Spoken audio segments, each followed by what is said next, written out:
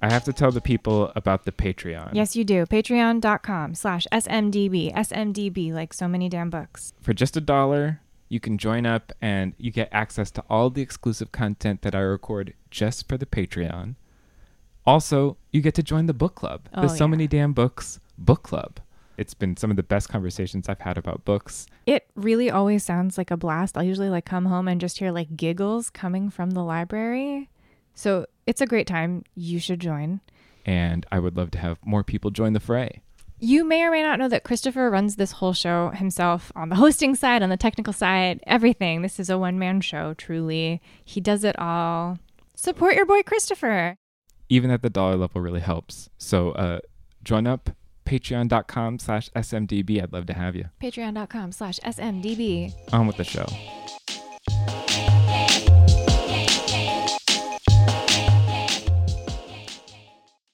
Yeah, are you ready to go? As ready as I'll ever be. Awesome. So many damn books. Hello out there in listener land. My name is Christopher. This is So Many Damn Books, a blessing, a curse, a podcast. I am welcoming Ling Huang into the Zoom version of the Damn Library. Ling Huang is a writer and violinist. She plays with several ensembles, including the Organ Symphony, Grand Teton Music Festival Orchestra, Pro Musica, and Experiential Orchestra, with whom she won a Grammy Award in 2020. And she is also the newly minted debut author of Natural Beauty, a short, punchy, incredible sci-fi horror extravaganza takedown of the beauty industry. Welcome. I'm so excited to be talking to you. Oh, thank you so much for having me and for preparing a wonderful drink recipe for me to enjoy. Thank you for that segue.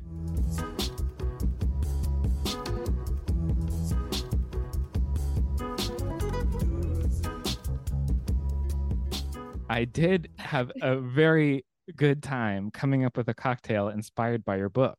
So I am calling it the Holistic Spirit Soother.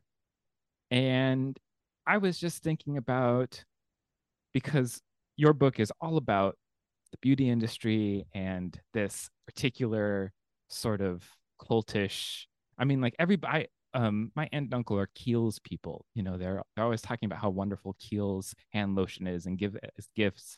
You know, I know that people become cultish about any of their really beloved beauty products, but this takes it into a completely new direction, your novel.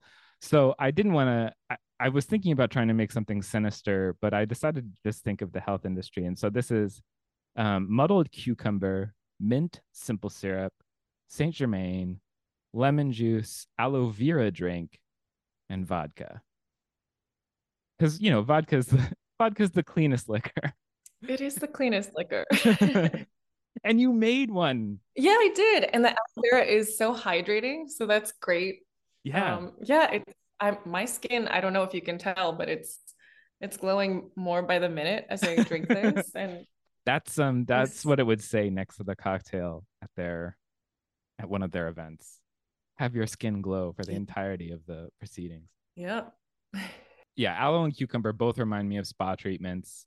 And I've also had someone come over to me at a party and extol the virtues of lemon juice and water. They were just like, I try to have like 10 lemons a week. So I just feel like lemon juice also has its own type of cult. So that's the birth of this drink, the Holistic Spirit Soother. I think it's so refreshing tasting. I think this is a really nice one if you want to join in and make one of your own at home. Like you did. It's so cool that you made one. Oh, I'm going to be making this all the time. It's so great. I can use the cucumber slices to put on my eyes after. My parents actually are like lemon water cult people. Every phone call, I feel like they're like, I start the day with hot water and lemon. I'm like, shut up. I haven't heard that from you since yesterday. but it's fine. I know they just want me to be healthy. Yeah, they want you to live your longest, healthiest life as possible. And that's a hot water with lemon right there. That's how you do it. And this will be my version of that daily. Yeah, I don't know if it's the best thing to start your day with. Maybe not the vodka part of it.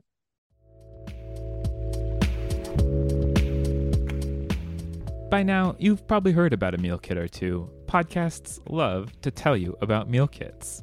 The thing is, as someone who uses HelloFresh, it is pretty cool to talk about something that I started using long before they paid me to. I like cooking a variety of things, but I end up buying ingredients that I won't use all of. And HelloFresh's pre-portioned ingredients cut down on your food waste by a lot. It's one of my favorite things about the service. It doesn't even matter if you're a good cook, you'd be surprised how easy it is to cook well when everything is measured out for you and you have a picture of every step.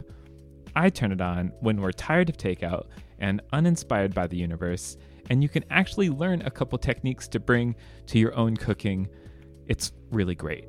Anyway, help yourself out in the kitchen and help this show out by giving HelloFresh a try. You want to go to hellofresh.com/so-many-damn-books50 and use code so-many-damn-books50 for 50% off. Plus, your first box ships free.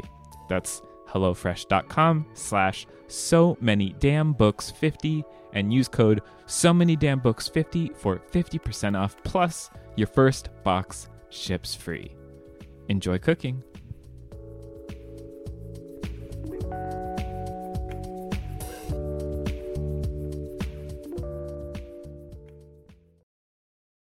But I know of one thing that is good to start your day with, and that is buying books. It's another one of those great segues.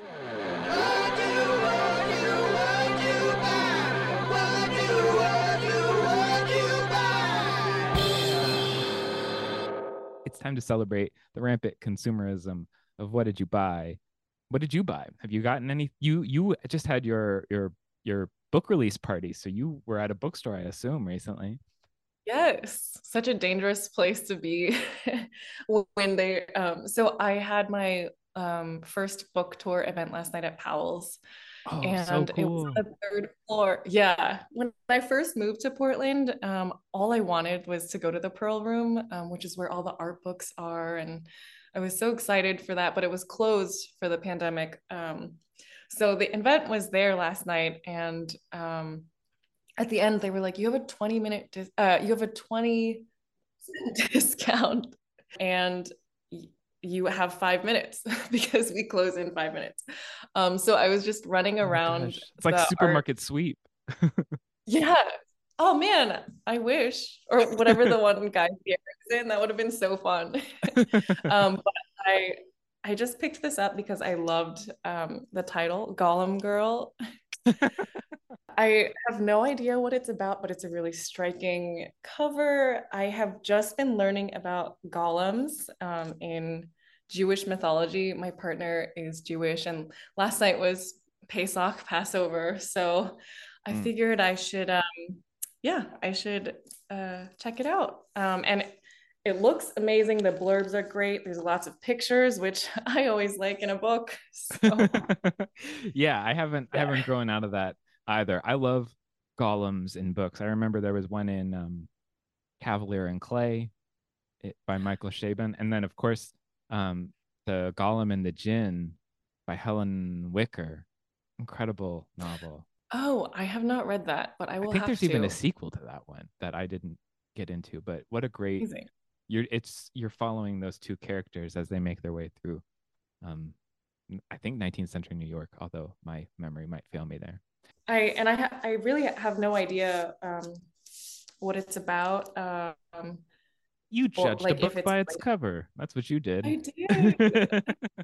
Yikes. No, I do that all the time. I Yeah. In fact, one of the books that I bought or was sent to me has this absolutely gorgeous cover, Katie Simpson Smith's The Weeds, which such a good concept for it's two women they're connected by botany, and one is collecting plants in 2018 and one's collecting plants in 1854, and it's a list of the plants as they discover them and how it's like affecting their lives. What a cool concept. That's amazing. The book that I'm reading now is Fen, Bog, and Swamp by Annie Proulx. I really love books about nature. So I saw someone reading that, and it was on some social media, and I added it to a list that I have because and the cover is so striking, but it looks like it was really poetic language inside as well. So Yes. love. The other book that I'm so excited about that just got sent to me is a sequel. It's the sequel to Vida Nostra, by Marina and Sergei Dyachenko, and they're a Russian husband and wife writing couple who have been writing in Russian for years and years. I mean, they have like so many books, but they've only had a few translated into English. And I loved Vida Nostra, which was about a character named Sasha who she goes to a magic school, but it's completely against her will. She does not want to go. They're holding her mom like in magical hostage because she's just such a good magical conduit that they really need to teach her magic. So it's all horrible magic. Like it's just like extracting things from her. And this is the sequel to it called Assassin of Reality. Cool title. Um, Yeah. and so I'm very, very excited about it. I was one of those people on Twitter. Anytime that they tweeted out something, I was like, any word on your because I know this is a whole series. There's a few that have already been written in Russian. So I'm like, where's the translations? You got Yeah. us. You did it. Vita Nostra is amazing. I'm so excited to dive into Assassin of Reality. That sounds great. I'm adding that. That sounds so fun. It is. It is fun, as brutal as the magic is, the magic system.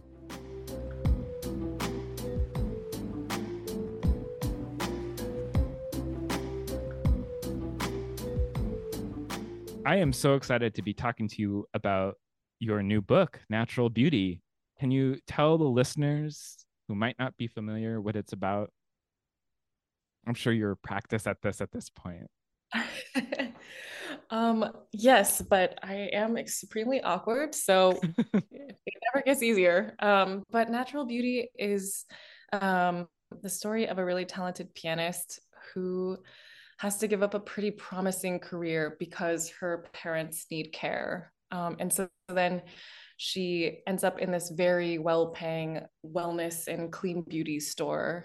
And it's fascinating and unregulated, and she drinks the Kool-Aid hard.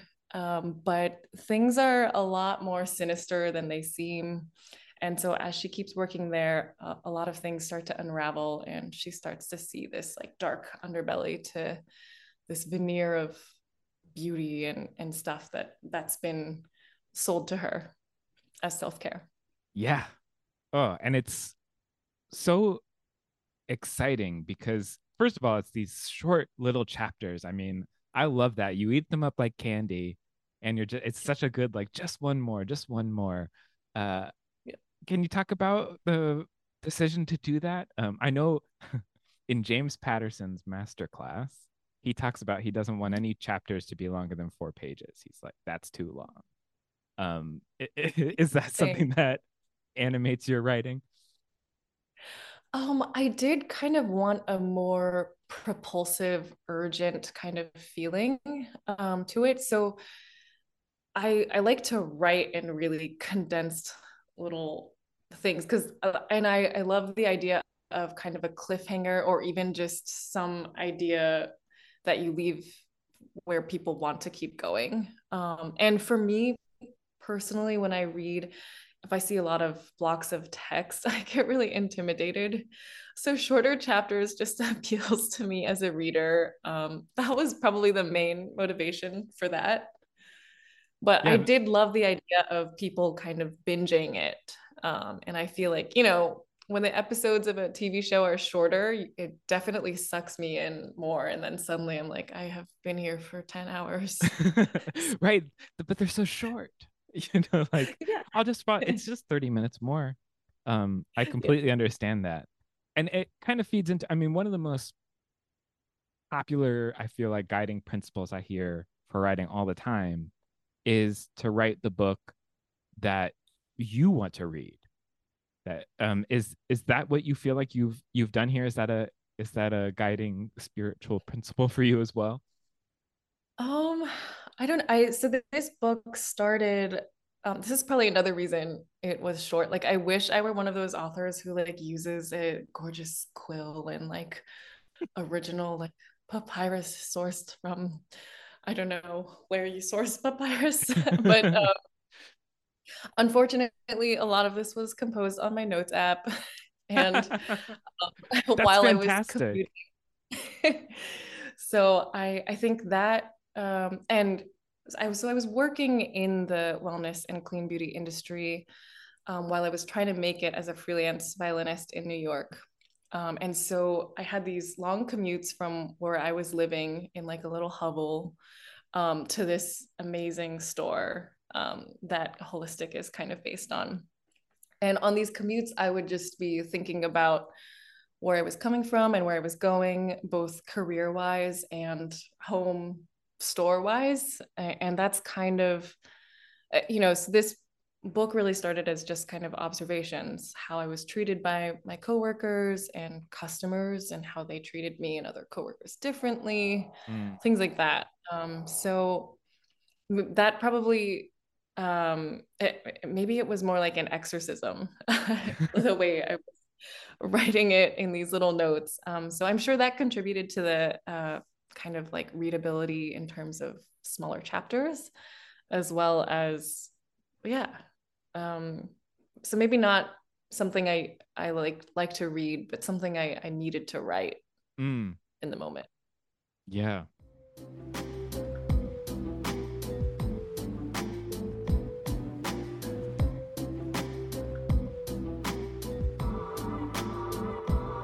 You mentioned that you're a violinist and your character plays piano. I feel like what I've read about this book, not already, is that a lot of people are talking about the beauty industry side of it, but I feel like you're also sort of putting the classical music industry also under the knife and under your microscope. That seemed just as important. Can you talk a little bit more about that world and maybe its mirrored disillusionment? Sure. Yeah, I appreciate that you are seeing that or that's resonating with you because I definitely see a lot of parallels between the classical music industry, the beauty industry, and the American dream because they all kind of, they pretend that if you just work hard enough, you look the way that everyone else looks, or you'll sound good enough to be on these stages. You'll be able to work your way to some kind of belonging, and I've found that to be incredibly untrue for all three. um, I felt like it would be too kind of on the nose to write about classical music and to kind of put it under the knife in that way. So hopefully people are picking up on the fact that they're similarly kind of outdated in what they require and what they look for musicians. There's so much I love about the classical music industry, especially the music itself, but it's so difficult to make it as a musician. It requires so much work in the same ways. It requires sacrifice and it requires kind of like a sterilization of your soul almost to make it. You spend all this time practicing to figure out how to express your voice, and then when it's time to get an orchestra job or something, they do not want you to sound like you. They want you to sound like what they're looking for. And I don't remember the statistic, but it's like probably 17 auditions or something before you win a job. And Wow. that means years, and you pay for your own flights and your own hotel, and it can be debilitating, especially if you've already been in conservatory forever and have student loans. And for me, that audition process and everything is similar, like the sterilization I see in the pursuit of homogenous beauty. So they're all kind of similar to me. But I love classical music so much that I really did want to insert it into the book. And I quit piano a really long time ago, but there's so much music that I wish I had learned. So I got to at least write about a lot of that music. So you quit piano in favor of the violin? I didn't feel like I could do both well. Mm. I mean, I definitely was practicing 8 to 10 hours for a Oh, lot of my own conservatory training. wow. So to do two instruments, I was not, I mean, there are those people, right, who are like, I am majoring in violin, piano, and I'm also doing med school. Nope, no problem. I feel like there was like one in every school who was like that. Mm-hmm. But that was not me. I needed to focus on one thing. And piano, every orchestra needs like 30 violinists, but maybe one or two pianists at most. So it's much easier to get a job as a violinist. So it's a pure capitalistic desire to focus on the violin. Uh, Yes. I don't actually think Capitalism wins. that. Well, I mean, I loved what you were putting in for a pianist because I also am a erstwhile piano player. I finished playing when I was 15, I think, though, so a long, long time ago. Um, However, I felt like you were capturing something really special in just like describing the technique, which seemed like just so lived in and something that only someone who truly had been playing piano would be able to like capture, that there would be different ways that you could move your finger to get a different type of note. That all of that stuff was super wonderful and resonating for me. Oh, that's great. My dad is a piano teacher and my Oh mom is a wow. violin teacher. So part of me always feel like I chose like her side. um, Oh but no. but in a lot of the writing of the piano technique and stuff, especially, I got to sneak in things that he had taught me, and my love of him and the music we learned together definitely informs a lot of those passages. So the main character's parents are also music teachers. So you've really put a lot of yourself in this, but how have they reacted to the book? Oh. Well, when I first told them that I got a book deal, they were really excited. I didn't tell them I was writing a book beforehand Oh. because I didn't ever want to disappoint them by it not materializing. Mm. But they were so excited. And then within a week, it turned into like every phone call, besides the like hot water and lemon, Hmm. right? They were like, it's not a, is it nonfiction? It's not a memoir, right? like, It's not about like they us, ended right? up getting scared. Yeah.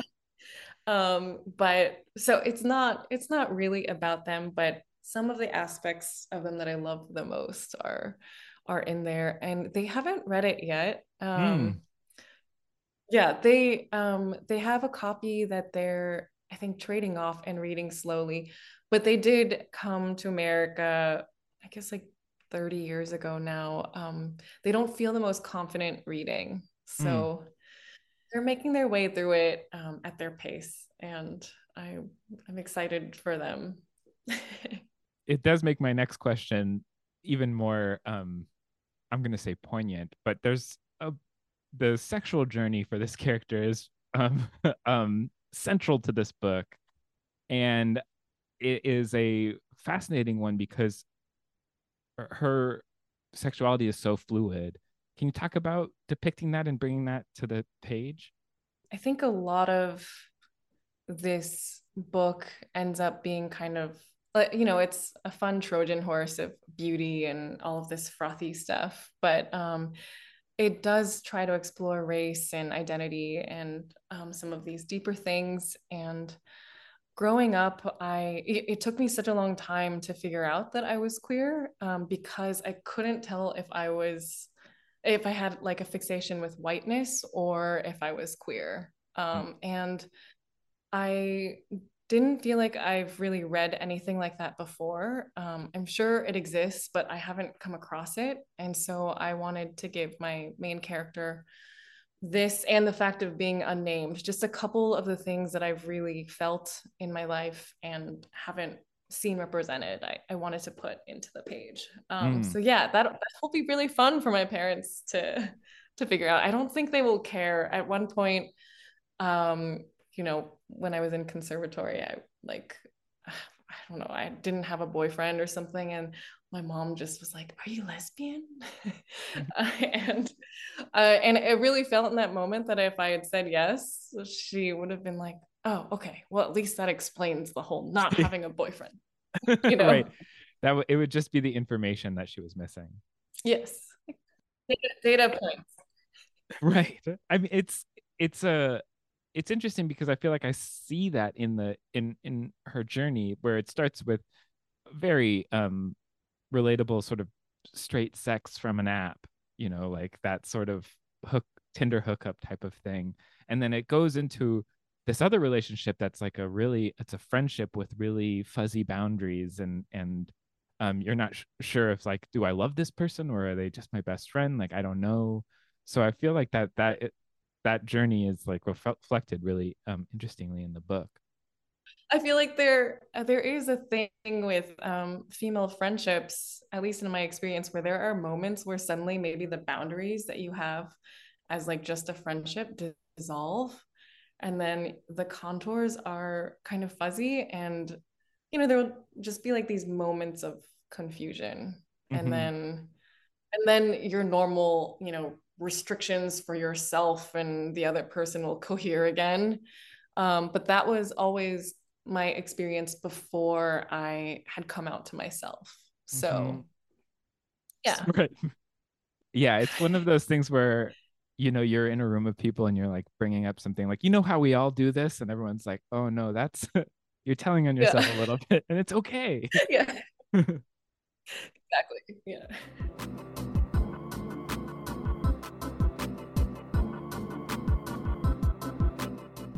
Your book is full of body horror, and it runs the gamut from like Twilight Zone type of stuff to like Cronenbergian, like true horror. I guess, do you find the pursuit of beauty always terrifying or inherently like um gross? Um, I don't. I think that there are a lot of, there are innocuous things, maybe, but even like a sheet mask, you can think of it as like a band-aid for like, if you feel like you can't actually afford healthcare and you're like, well, but this sheet mask will make me feel like I can care for myself somehow. So we Mhm. have all these band-aids.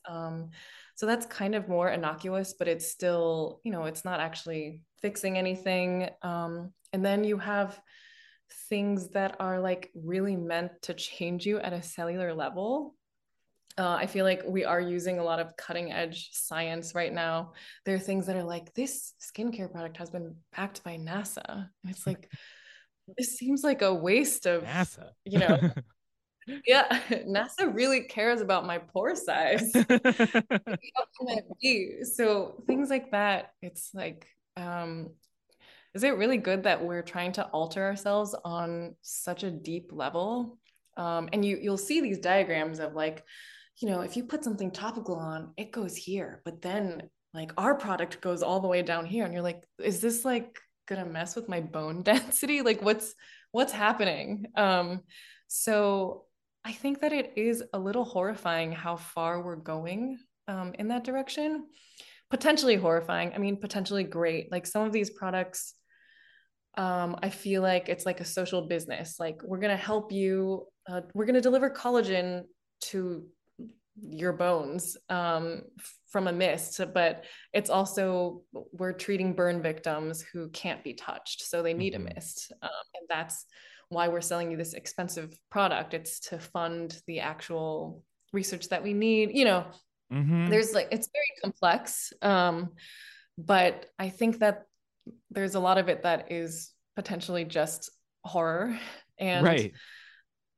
there's a lot of, I mean, the clean beauty and wellness industry, when I was working in it is truly unregulated. As long as the marketing looks amazing, it really could just be some guy making it in his basement. And it's not like it's a clean basement, it's, it's just a normal basement. So there's cause for concern.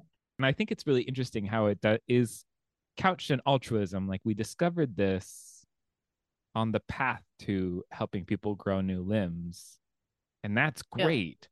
But also, Mhm. it'll really make your fingernails pop, Yeah. is like, it's like an interesting dichotomy where they're like, look, it's for good. And you're supporting us for good. Has writing a book that was so critical of this industry, has it helped you parse it? Has it changed your connection to your own beauty routine?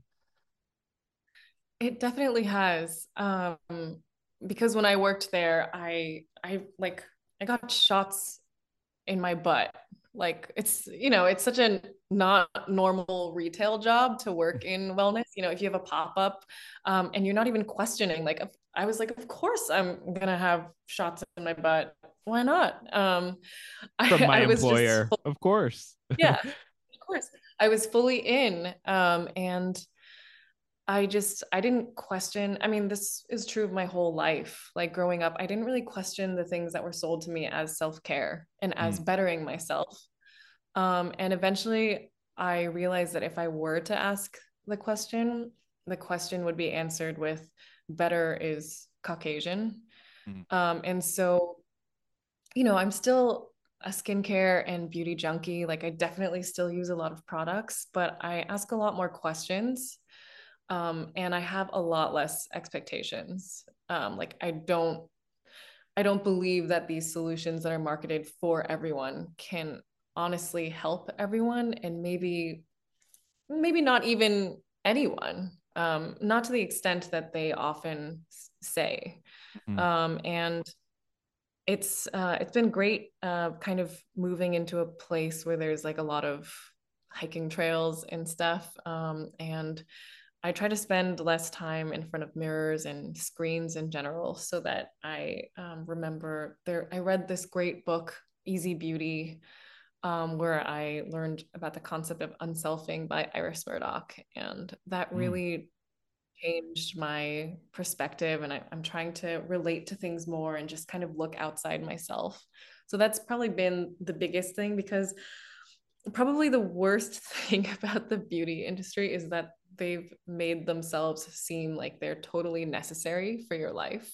mhm, And that chains you to this like appearance labor, and this idea of your identity and self-worth being related to the performance of your gender. And mm. all of it's just so distracting from the real things we have to actually deal with.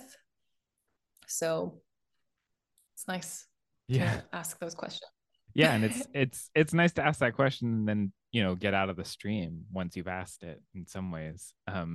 Yeah, Can you talk to me a little bit more about unselfing, the Iris Murdoch idea? I haven't heard that term before. sure.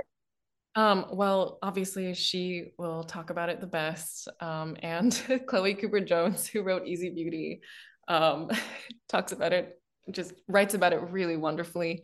But I think I'm gonna paraphrase this so badly. I'm so sorry, everyone who's a fan.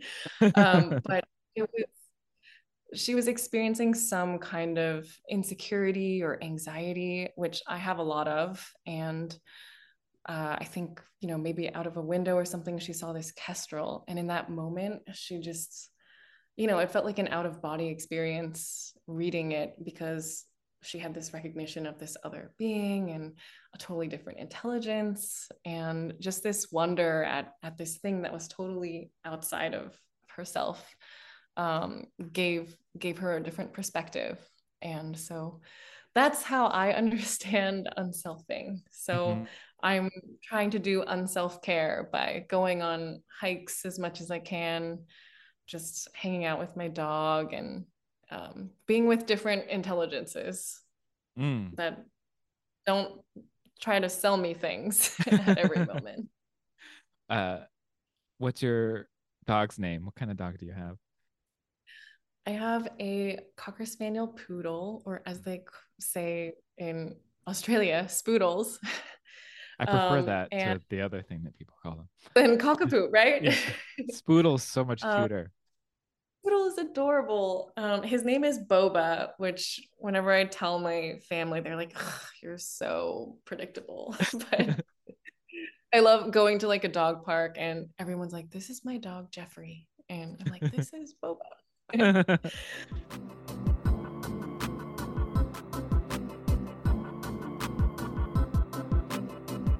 One of my favorite parts of your book is this moment where it really feels like she goes through the looking glass and we're in this upside down of plants and beauty science. It's completely unreal.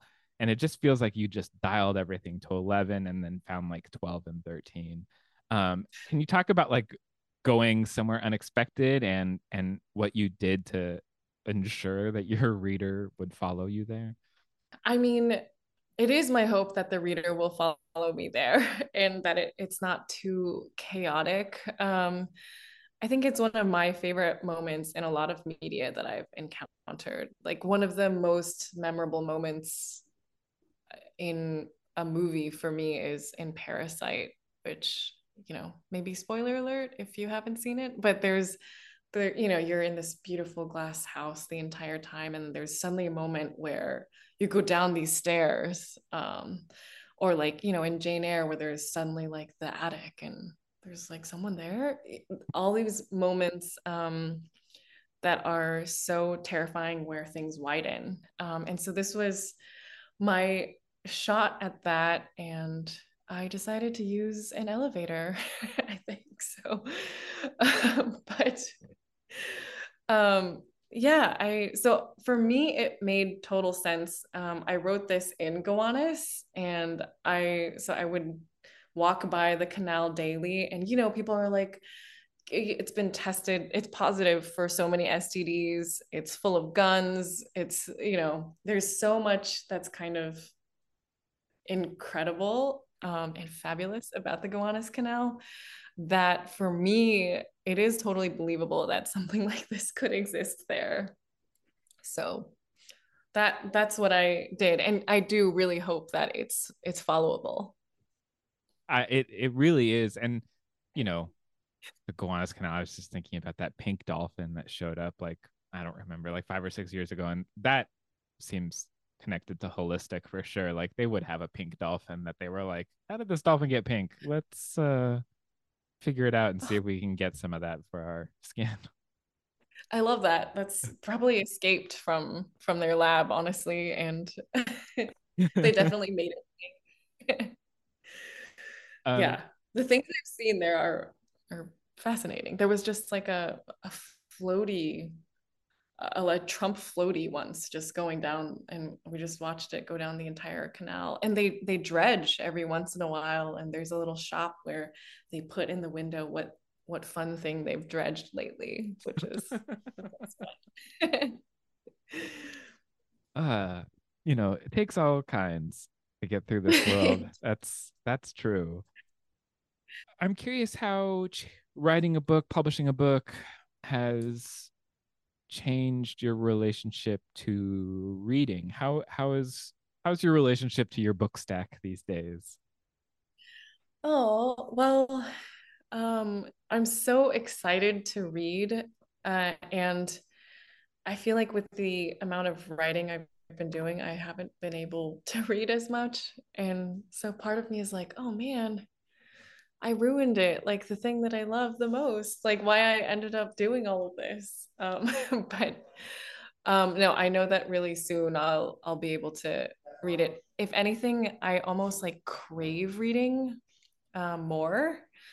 Like what did I just I knew that this would be a really chaotic time in my life, so I wanted something really comforting, and I love Susanna Clark. So I like started Jonathan Strange and Mr. Norrell over again, and it's just been so fun to dive into a world that I find predictably fun and strange in all the right ways for me. So every kind of moment I have, I'm like so excited to read that. And then I do read things a little bit more with craft in mind. I'm so interested in how people are making me feel the things that I'm feeling rather than simply allowing myself to feel them. And sometimes that's great, and sometimes it's not great. And it's been such an anxiety inducing time in general that I've been reading a lot of books that involve therapists lately, which I think that tells me something about my current needs in life. Yeah, you actually brought to the show this a book that features a therapist very prominently. Baek Sehee's "I Want to Die, but I Want to Eat" Tekbaki. It was which first of all, I that book has been on my radar because of the title. It's extremely relatable, and as someone who just found out how to pronounce Tekbaki, I really love the dish. It's something that I'm always ordering, so I feel like I completely understand living for it, because yeah, it does seem like the type of thing that might be a stopgap, and could get you to the next day. But it is an absolutely bizarre book. How did it cross your purview? Well, I think I'd read something about how it was about, and now it's escaping me the exact diagnosis. Is it dysmia? Dysmia? I've never said this out loud, this word. But it's just this like slight depression. Mm. And I think I read something about that. I don't even remember where. I had just finished Big Swiss, which is also about therapy. Mm-hmm. And I think I was just like looking around for other books about therapy. And, this one about someone who's just slightly depressed, it really caught my eye because there have been times when I've been like really paralyzed by depression, but I feel like most of the time I'm not like jumping for joy. And there is, maybe it's just like it's always raining in Portland or something. But I felt like I really related to being slightly depressed. And then I think it was in the bookstore and I just, read the first page and I just closed it and I was like, I have to get this, because this person is so self-aware and I feel like they're more honest with their therapist and with all of us in the writing of this book than a lot of people are honest with themselves. And I Mm-hmm. was really impressed all the way through with the honesty and bravery that it must have taken to write this and to put it into the world. So I thought it would be good for a time when I'm feeling insecure about something I'm putting out into the world. And also, I feel like everyone could do with therapy. And I would love to finally go back on that journey again. But this was a great kind of intermediate step. Yeah, I feel like this is very much like the type of book you give someone if they're like considering therapy. You could give them this book and be like, it could be like this for you. You know, and there was something else that she put a name to that I felt like I haven't gone to therapy myself, but I'd never heard this term before, akathisia, where that she gets diagnosed with a little further on, this inability to sit still. That I feel Mm, like that is something that I was like, oh, and that in tandem with depression felt very mm, familiar to me in an uncomfortable way. But this book is sort of, it also like belies discomfort. It almost says like, don't be discomforted. Like there'll be another therapy session and there'll be another like time where you can just talk about that thing. And it sort of tells you that therapy is a good thing that can help you. It's like a, it's like the, at the yeah. very base, because that's all this is. For people who Yeah. aren't familiar, it is surprising because it really is just the conversations between the therapist and the narrator. How Yeah. did you feel when you realized like, oh, okay, this is it. This is what the This book is is it. doing. Yeah. I loved it because I think I just related to her so much. Like the fact that she's doing these transcriptions, it's because when she's talking to people, she can't focus on listening because she's so anxious. And for so much of my life, I've wondered if I'm a bad listener. Um, and I realized that a lot of it is that I'm so anxious about what to say or if I'm responding correctly. I think maybe not to the level that she is, but it was just so relatable. And I had so much sympathy for her that this was where she was, that she needed to transcribe everything to even be able to hear it in a space that she didn't feel there was potential judgment. I love that there is no, like you said, there is a next therapy session all the time. And there's no like happy ending. Working on ourselves is just ongoing. And I kind of loved that. And even the therapist gets their say at the end. Mm-hmm. Oh man, should I not do like spoilers? I'm sorry. No, I don't. For that is I guess I first of all I don't really believe in spoilers at all, but I Okay. also think that that's not quite a spoiler because that's not really what this book's about. This isn't a really that's not a big surprise or something that it reveals. I'm like, oh my gosh, the therapist is speaking. It's just more like Yeah. that's just of course what happens next. I Yeah. wanted to talk about because I listened to this. It was read by read by Julie Lee, and I had it in my pocket. And when it says like the last chapter, it says epilogue, and I really thought, oh no, I've accidentally hit something in my pocket and like skipped a bunch of chapters or something because Yeah. it is such a dot dot dot ellipsis. Like, of course, this is just going to Yeah. continue on like this type of ending. Yeah.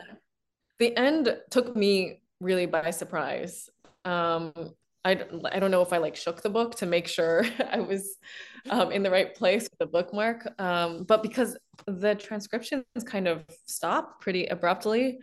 And I think even after the epilogue, there are a few just kind of titled thoughts. And they're also candid, but they really are more like journal entries, and they might not have anything to do with the therapy that she's going through, but Mm. they really are indicative of her state of mind. They also seem like something that was added far after the fact because it seems like it's all part of the because the audiobook started with her sort of marveling that this book has reached so many people and that it's being translated into so many different languages.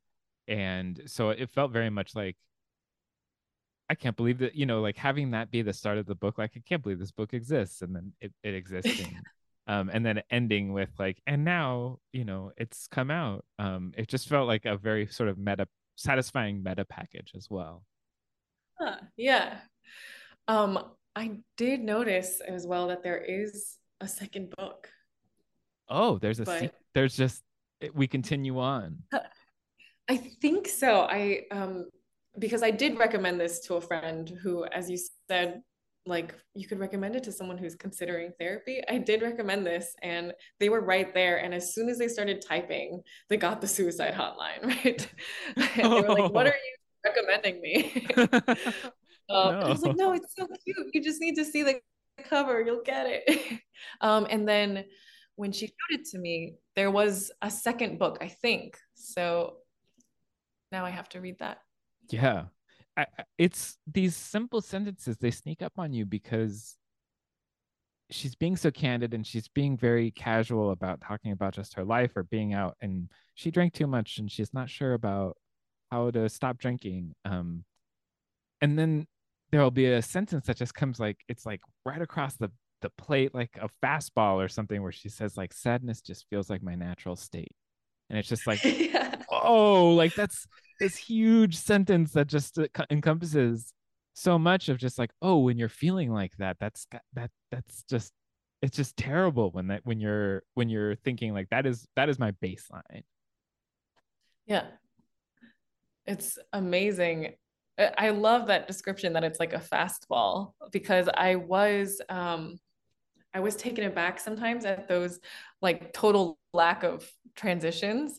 But it's also true to my feelings. So it hit me on a sentence level and emotionally as such a truth of what I've experienced, which was so impressive. I'm really interested in her thoughts, especially when she has these kind of interspersed journaled thoughts about her sessions. They Mm-hmm. were, I think, the most fascinating part to me.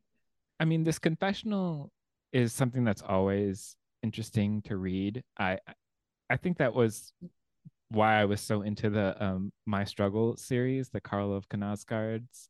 But because like in that same way, they're like I'm just putting down all of my thoughts, and sometimes they're great and sometimes they're terrible, but it's all out there for you to see, and you can weigh them if you want to. That's like it's an interesting way to write, and it's, she goes a far more spare route. I would not compare them stylistically, but I think that they would Yeah. understand each other's projects. I actually got a mouse guard that I've never heard of before You picked at that the up same art yesterday? section. That's so funny. Yeah. So much longing in so little space, the art of Edvard Munch. Oh, So I really like him writing about art in particular. That's some of my yeah. favorite Knausgaard. Yeah. Have you read him It looks before? I haven't. I know. I feel like a terrible. There's so many gaps in the things that I've read. And I try to it's easy for me to feel like an imposter in a lot of ways as a newly published writer, but definitely having to own up to not having read like so many classics is another one of them. But I try to think of it as a very joyful thing that I have so much left to discover. Right, you've got a whole world. And also, you know, let's take it easy. Who knows if Karl Ove Knausgaard is a classic? Well, time will tell. Um, Yeah, time. I really like the series, but who knows? I feel like there's people listening who are just like, wait a minute, let's talk. Let's classic. Hold on. Yeah, I think all of us are canceled now. But I do feel like it's very divisive. So, Oh, and I feel like yes. divisiveness is kind of adjacent to classic these Y- days. So, yeah. I mean, anytime that someone, marvels that I haven't read something, it's just like I was just reading other stuff. Like, don't worry. I promise there yeah, was a book on my nightstand.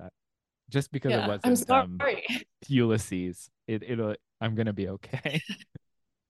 Yeah, another classic I haven't read. But I mean, there's there's so much practice time that goes into violin, which is always my excuse for when I haven't read anything.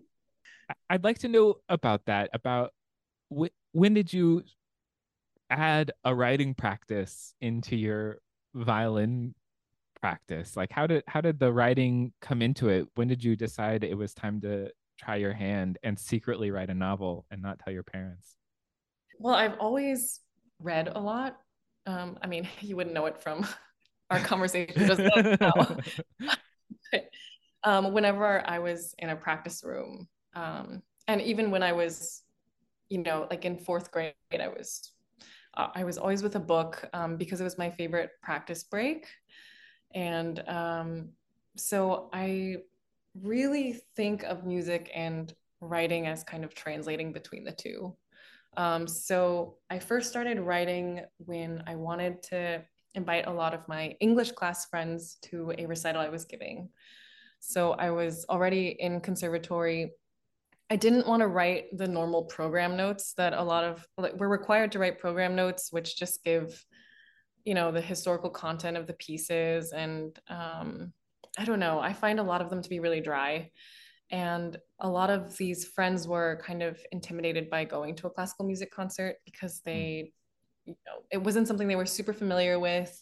So I wanted to cater to them and not in a way that would dumb anything down because they're extremely intelligent, complex people. So I tried to, do something in their language. So for the four different pieces, I wrote like a poem, I wrote a Russian short story, and just two other pieces to go with the music I was playing. And that was so fun. And it kind of opened up something where every time I listen to music, because there are no words in classical music for the most part, my mind is just free to put words in or to think of any image. And so I started writing in that way.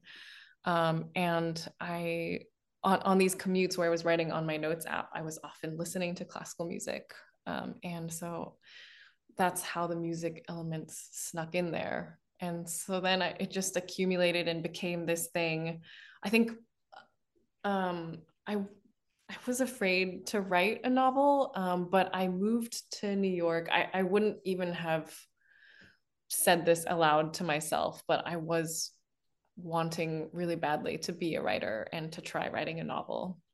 So I feel like I had to kind of scurry and do it on notes and all these things for me to not be intimidated by it. And then like, putting it all in a Word document, it was fine because it was already done for the most part. And so now you've got these views of like the beauty world, the clean beauty world, and the classical music world. Do you feel like you've got a view of the publishing world now, and how do those stack up? Yeah, the publishing world has been so wild. I think there's just so much I don't know, and there's still so much. I think a really popular question for me to everyone on any one of my teams is there an industry standard for a dot dot dot like how to say thank you, like should I get flowers for people, how do we feel about cookies or like Mm-hmm. I'm so grateful for this journey and to be in this field, that I'm constantly afraid of losing it or messing up somehow, especially since I feel like there's so much I don't know. Mm-hmm. Because there is so much, even in the classical music world, that I feel like it's, if you put your stuff in the wrong place in front of where someone usually unpacks their cello or something, like it can cause a whole kerfuffle for the whole orchestra and people will hate you. Like there are just such little things, or so maybe it's PTSD from that, but there's just a lot of fear Sure. that is, yeah, that I'm taking into the publishing industry, which is healthy. But for the most part, it's been a dream. I feel like, I have nothing to compare it to, but I feel really lucky with how I've landed. And yeah. I've been in this industry for a long time, long enough to have like disillusionment cycles, where I'm like, oh, books, and then I'm back, yeah, books. So I completely understand, and as a mostly yeah books person, I'm glad that the books are treating you well as you've gone from world to world. We can talk in a year. So, I think being a musician, I know that there will be times when I don't love the thing, Yeah. I mean, the reason I wanted to try writing, I was so burnt out from, I was 12 years in conservatory, and I think in the last year or two, I had 4 to 5 performances a week and 8 to 10 hours a day. I mean, even by then it was probably 4 to 6, but it's unsustainable to like really love fervently something all the time. Yeah. And so I fully expect that, I'm not going to be super excited about writing or reading all the time.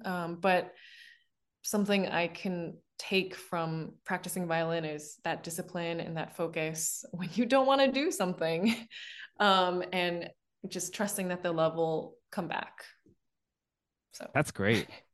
That makes me extremely hopeful for a second novel, a follow-up, because this one was great, and yeah, I'm looking forward to more here. I mean, I guess the there was talk of it being adapted as well. How's that process? Are you excited about the music side? Is that something that you're like, hey, I want to do something? I am so excited about the music side. I think we're a long way off from that. Sure. But there's an amazing showrunner and writer involved, and I'm just so excited to see what they do with it. It's the team behind Yellow Jackets and Constance Wu are adapting together.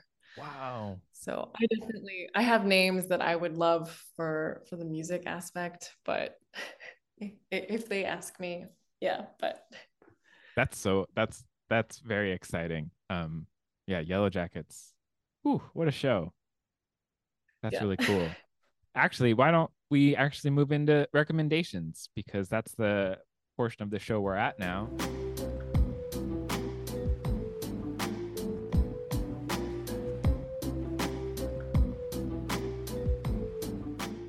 you want to recommend something to the people? Sure. I do love TV so much. So I can say that I'm the last two shows that I really loved were The Last of Us and Extraordinary Attorney Woo. Oh. Which is a K-drama about an autistic lawyer. It's not always great that our depictions of neurodivergent individuals are like the really brilliant, like savantish ones.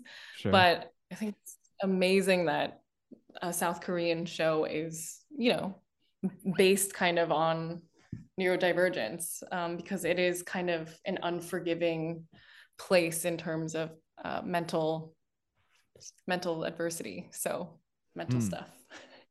Yeah.